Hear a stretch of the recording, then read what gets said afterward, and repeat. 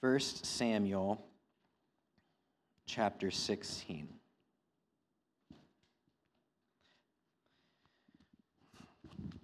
This morning we began, like I said, this new sermon series in looking at the life of King David.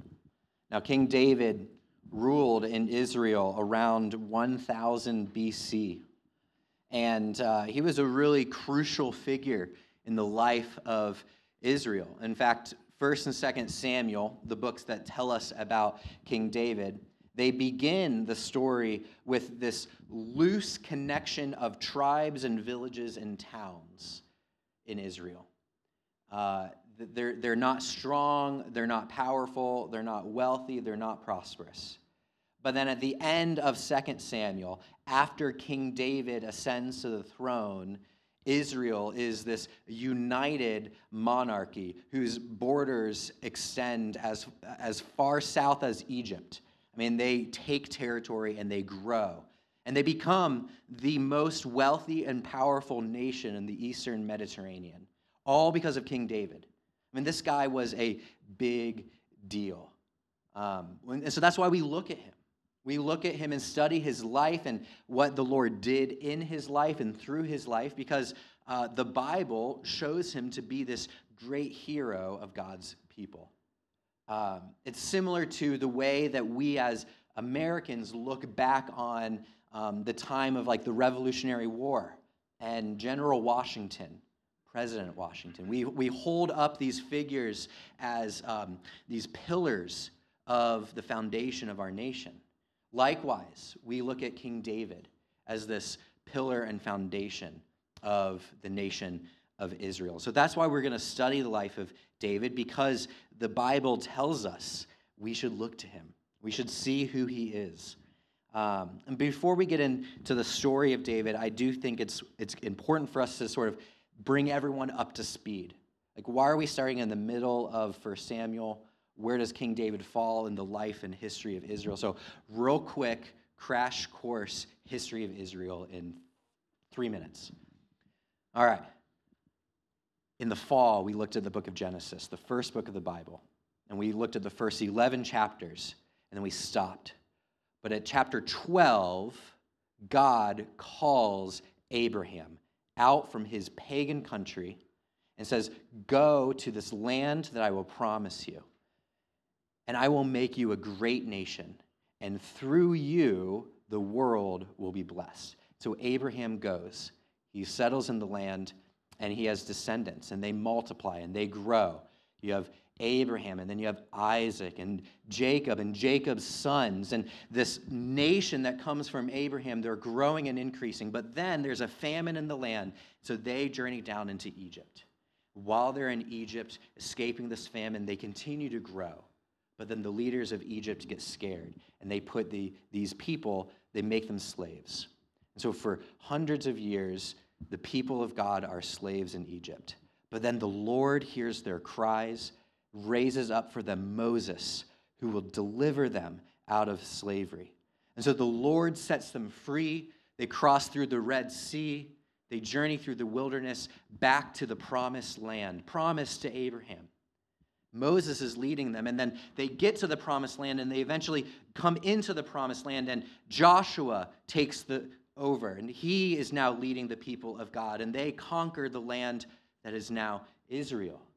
And they settle in that land, and Joshua, he dies, and so time after time, the Lord raises up for the people of God judges who rule and execute justice and defend the people when there's battles and lead the people. But then they come and they go, and there's no king in the land of Israel. But then all the Israelites look around and they see all these other nations who are powerful and strong. They have kings. And so Israel says to God, "We want a king." And so God tells Samuel, who's the prophet at the time, "Samuel, go and find a king." And the people look for this king, and they find King Saul, and they make him the king.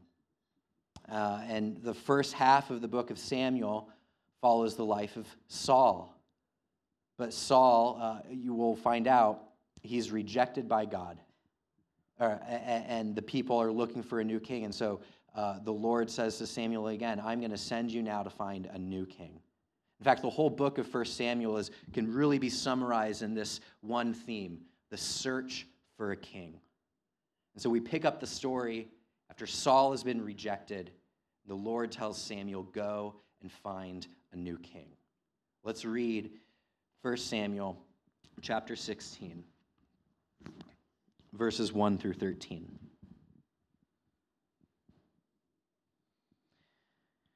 The Lord said to Samuel, how long will you grieve over Saul, since I have rejected him from being king over Israel? Fill your horn with oil and go. I will send you to Jesse the Bethlehemite, for I have provided for myself a king amongst his sons. And Samuel said, how can I go? If Saul hears it, he will kill me. And the Lord said, take a heifer with you and say, I have come to sacrifice to the Lord, and invite Jesse to the sacrifice. I will show you what you shall do. And you shall anoint for me him whom I declared to you. Samuel did what the Lord commanded and came to Bethlehem. The elders of the city came to him trembling and said, do you come peaceably? And he said, peaceably. I have come to sacrifice to the Lord. Consecrate yourselves and come with me to the sacrifice.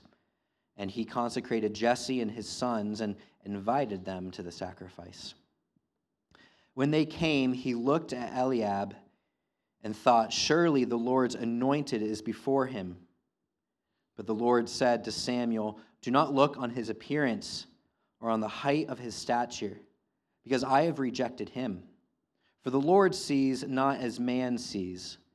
Man looks on the outward appearance, but the Lord looks on the heart.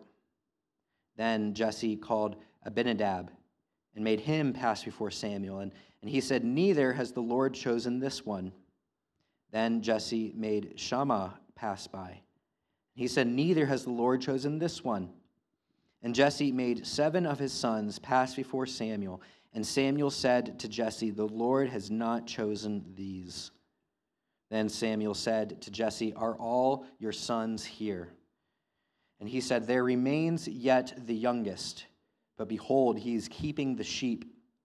And Samuel said to Jesse, send and get him, for we will not sit down till he comes here. And he sent and brought him in. Now he was ruddy and had beautiful eyes and was handsome. And the Lord said, arise, anoint him, for this is he. Then Samuel took the horn of oil and anointed him in the midst of his brothers. And the Spirit of the Lord rushed upon David from that day forward. And Samuel rose up and went to Ramah. Heavenly Father, we thank you for your word. We do pray that we would see in your word your truth for our lives. Pray that your Spirit would illumine this text to us and bring us to conviction and confidence in your love for us. In Jesus' name we pray. Amen. If you want to follow along and take notes, I put these bullets in the bulletin for you, and my 3 points, and these 3 questions. First, how does God see David? Secondly, how do we see David? And last, who should we see in David? So how does God see David? How do we see David? And who should we see in David? Well, first, how does God see David? Have you ever known someone who, when they walk into a room, they sort of command the attention of everyone? Maybe they're a natural-born leader. Maybe they're the life of the party.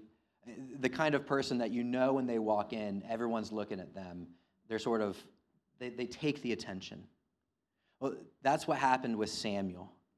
You see, Samuel was sent by God to go to Bethlehem and to find the new king that the Lord would show him. And when they got there, Samuel has this feast, this celebration, this sacrifice, and he invites Jesse because he knows one of Jesse's sons is going to be the king. And Jesse brings his firstborn son in, Eliab. And Eliab walks in, and immediately Samuel knows, surely this is the one that the Lord has chosen. There was something about him that just demanded Samuel's attention. But then the Lord spoke to Samuel and said, no. Look at verse 7. The Lord said to Samuel, do not look on his appearance or on the height of his stature, because I have rejected him. For the Lord sees not as man sees. Man looks on the outward appearance, but the Lord looks at the heart. God is saying that his evaluation of people, the way that he judges a person, is not by the same standard or rubric that the world uses. Men and women look at the outward appearance of things, and we judge whether they're good or bad by that, but the Lord looks upon the heart. It is what is on the inside of a man or woman that counts to the Lord. And it's interesting in the way that the Lord says, I've rejected him. He says, do not look at his height.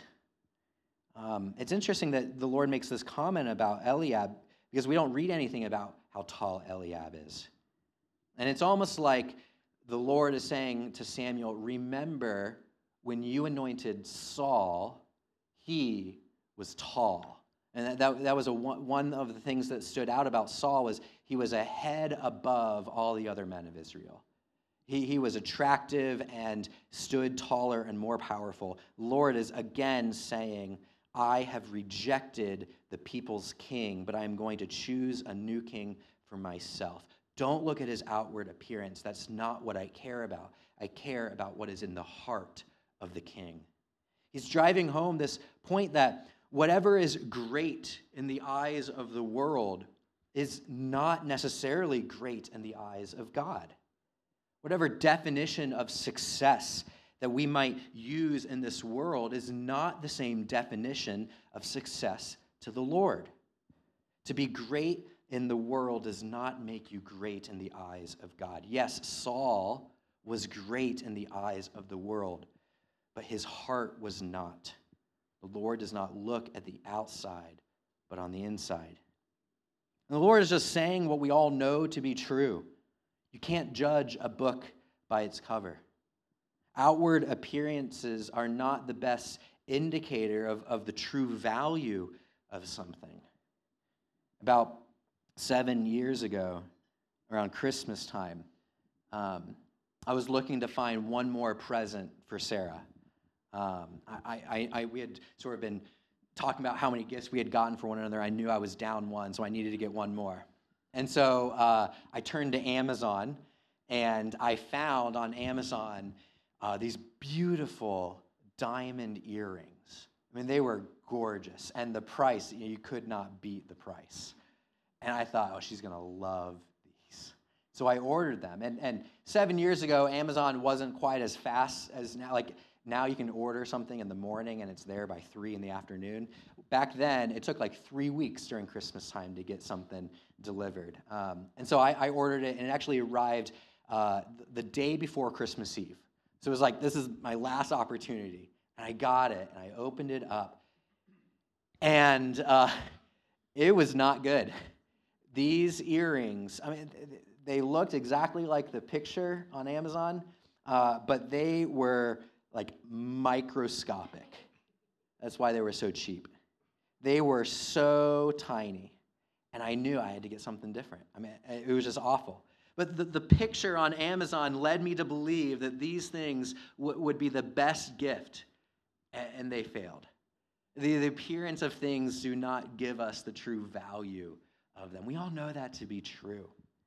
And it can be true, you know, whether it's a Christmas gift or if you go, Walmart has a section that's the like as seen on TV devices. Like none of those things really ever work the way that they're intended to. Things don't always function as they appear. This can be true in the church, in God's church. Last year, there was this podcast released by Christianity Today. called The Rise and Fall of Mars Hill. And it was this 10-episode podcast that was an expose of this large megachurch out in Seattle, Washington, that was planted in the late 1990s. And it grew. It exploded. They were, seeing hundreds and then thousands of people come into their church. They were planting multiple locations all over the Pacific Northwest. Their digital reach extended across the world. They were having baptism Sundays where hundreds of people were being baptized. They were planting churches in every city in that area. They were bringing in money. Externally, they were hitting all of the right marks of success. And all of this was because of this charismatic leader, Mark Driscoll. But as this podcast shows, beneath the surface, this charismatic and very fun and attractive person to listen to and follow, he was narcissistic and abusive and a bully. And within the church, it was a toxic place to belong to and to work at. It imploded in the 2010s, thankfully, by the grace of God. It was successful on the outside, but on the inside, it was corrosive. The Lord doesn't see as man sees. Man looks at the outward appearance of things, but the Lord looks at the heart. That is what God saw in his future king. He looked at the heart. And that is how he sees you. He doesn't look at your outside. He looks at your heart. What does the Lord God Almighty see in you? Does he see a heart that has been purified by faith? Does he see a heart that loves him most supremely? Or does he find a heart that is still desperately wicked? It's easy for us to ignore the heart and focus on our outward appearance.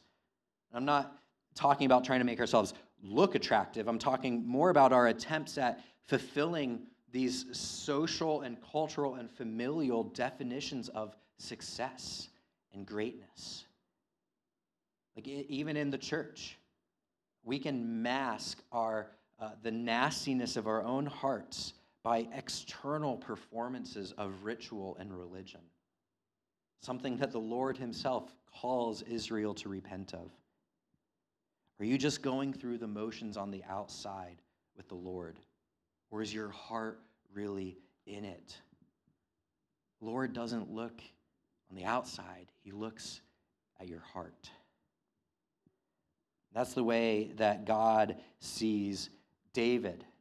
He was the youngest of the sons. He was the smallest of the sons. He was the kind of one that Samuel did not think, surely this is the king. But it's so in God's character to take the things of the world that have been cast aside and rejected and declared to be foolish to bring about wisdom. The Lord uses the outcast for his purposes. He uses David. That's how God sees his king. Not as man does, but as he does, by looking at the heart. But we can't see the heart of David, so we have to ask, how are we supposed to see David? Well, David is brought before Samuel, and the Lord says, this is the one, saying to Samuel in verse 12, arise, anoint him, for this is he. So Samuel took the horn of oil and anointed David in the midst of his brothers. Although technically at this time Saul was still king, the Lord had rejected him. It was clear as day. And soon David, now anointed, will ascend to the throne. There's this transition of power taking place in the life of Israel at this time. And we have to ask the question, why was Saul rejected, though? Why does God need to find this new king? What should we look at in David to say, well, he's better than Saul? We don't have much time to get into the details of Saul's life, but let me just say this about the kings of Israel. They had two responsibilities. The first was that the king was to represent God to the people of Israel. He was to lead the people in righteousness and justice, just as the Lord would. So he was to be the representative of God to the people, not in a sacrificial way, but in a exemplary example or model kind of way. But the second responsibility was that the king was to represent the people to God. He was supposed to be that role model of what it meant to be a true Israelite. He was to embody the collective heart and soul of the people through his leadership and through his actions. He was supposed to be the hero that the people could rally behind as he led them. If you've been watching the news lately, we have a real life example of a leader of a nation stepping up to be a hero. President Zelensky in Ukraine, he did not abandon Kyiv. He did not run away. He put on a soldier's uniform. He's eating and drinking with his fellow soldiers. He's broadcasting videos to encourage his people to stay and fight. He's in the game too. He has really stepped up as the embodiment of this spirit of victory for his people, as the hero that the people of Ukraine needed. This was the responsibility of the king of Israel, to be the hero, the example, the model of faithfulness. He was to be the hero of Israel through his obedience to God's commands, through his devotion to him above all things. Saul had failed to do this. Saul disobeyed the Lord's commands. He had led the people into sin, and therefore the Lord rejected him. But we read in 1 and 2 Samuel that David is a man after God's own heart. He is faithful. He's not perfect, but he's faithful. And throughout this whole series, we're going to be looking at this faithfulness. We're going to learn from David, what does it mean to be a faithful child of God? Even in his darkest hour, when he commits adultery and then murder, David is confronted with his sin and paints for us this picture of repentance that's codified for us in Psalm 51. That is his prayer of repentance. David truly was a faithful king. That's how we should look at him. He was a hero, a leader of God's people, an example to learn from, a model Israelite for us to emulate. And we do this. And we look at people, we find people, we learn about people, and so we want to be like them. You know, it's common in the church to read biographies or autobiographies of missionaries who have taken the message of the gospel and in their courage and bravery and trust in the Lord have gone to foreign lands and long-lost tribes and villages to take the message of Jesus to those people too. We look to them as heroes of the faith, and they're lauded for their bravery, their unwavering faith. We look to people like Jim Elliot, and we read his biographies and learn from him about faithfulness. We try to emulate that ourselves. It's hardwired in our system to look for role models or for mentors to demonstrate a particular characteristic that we want to adopt ourselves. Whether it's you're reading about them in books, you follow their life blogs, maybe you listen to their podcasts or watch their YouTube channels. We all do this. We look for people who become a kind of hero that we can get behind, someone whose life we want to live up to. I believe that's why we have the life of David given to us in the Bible. He is a hero that we can get behind. He is faithful. We are to look to him as an example. I mean, David would become king, and one of his lasting legacies is that he wrote over 75 psalms that we have in our psalm book. He wrote and sung these words that express his love and faithfulness. Psalm 23, the Lord is my shepherd, I shall not want. He makes me lie down in green pastures. Even though I walk through the valley of the shadow of death, I will fear no evil. This is David telling us, what does it mean to trust in the Lord? Psalm 8, O Lord, our Lord, how majestic is your name in all of the earth. You have set your glory high above the heavens. He's teaching us to see God's beauty in all of creation. Psalm 13, how long, O Lord, will you forget me forever? How long will you hide your face from me? How long must I take counsel in my own soul? I have sorrow in my heart all the day long. He teaches us how to be depressed.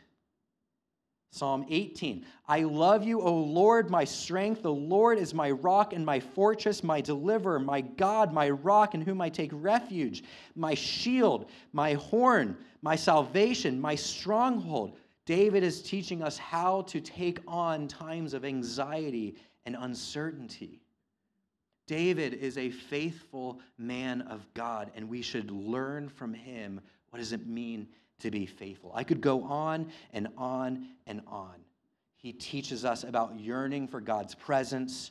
He teaches us about how to repent of our sin. He teaches us how to cry for justice in the world. He teaches us how to rejoice and celebrate in the Lord's goodness and kindness. David teaches us what life of faithfulness looks like. He is not perfect, but he is faithful. And that's how we should see him, a hero, the embodiment of faithfulness, someone that we can get behind and learn from. That is how we should see David. God looks at David and sees his heart. We look at David and see him as a hero. But there's someone else that we should see in David. The end of the story, Samuel anoints David, and the Spirit of the Lord rushes upon him. Now that word anoint, and when it's done in the presence of a future king, that the Hebrew word is Messiah, the anointed one. And when we turn to the New Testament, that is the title that everyone in the New Testament gives to Jesus, the anointed one, the Messiah, the Christ. David is the Lord's anointed, the King of Israel. He is the hero that the people needed. But what made him so great is that David knew that he was not the hero of the story, that there was an anointed one beyond him, God himself, that he was the hero. Later in David's life, the Lord will come to him, and we'll read about this after we pass Easter. The Lord comes to David and promises to David, I am going to establish your throne forever. There will always be a son of David on the throne, an anointed one on my throne forever. And this is why Jesus is called the Messiah. This is why Jesus is the anointed one, the one that we were waiting for. Jesus is that Messiah, the one who steps into the throne of David. When we see David, we should see beyond David and see Jesus. And in a sense, David is like Jesus. This is the way even the New Testament writers talk about Jesus. David points us to Jesus. This is one of the ways that the Old Testament is linked with the New Testament. These things in the Old Testament point our attention to Jesus.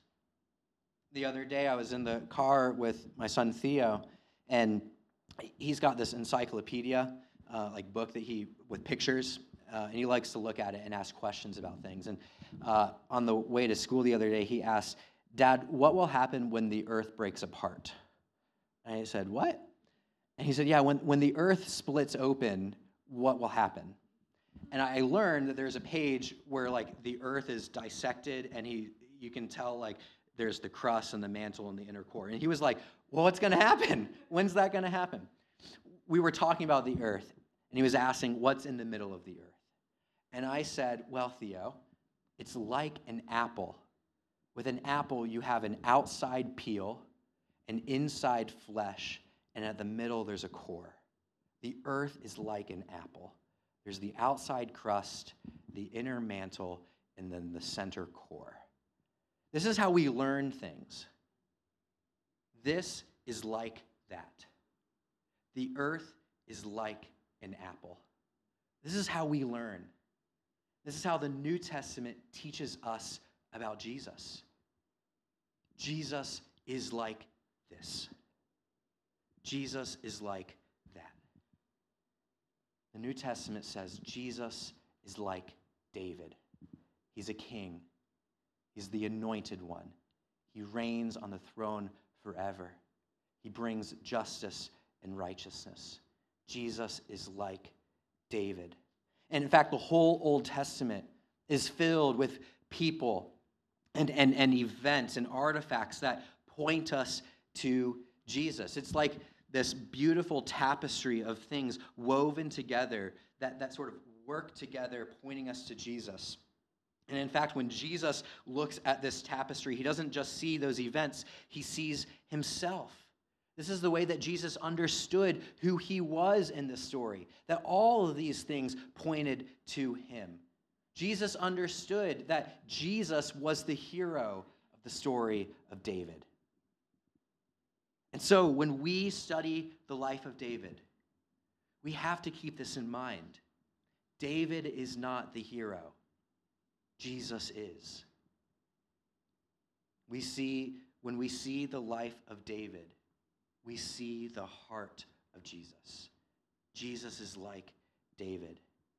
And then we can pull one example in conclusion from this very story.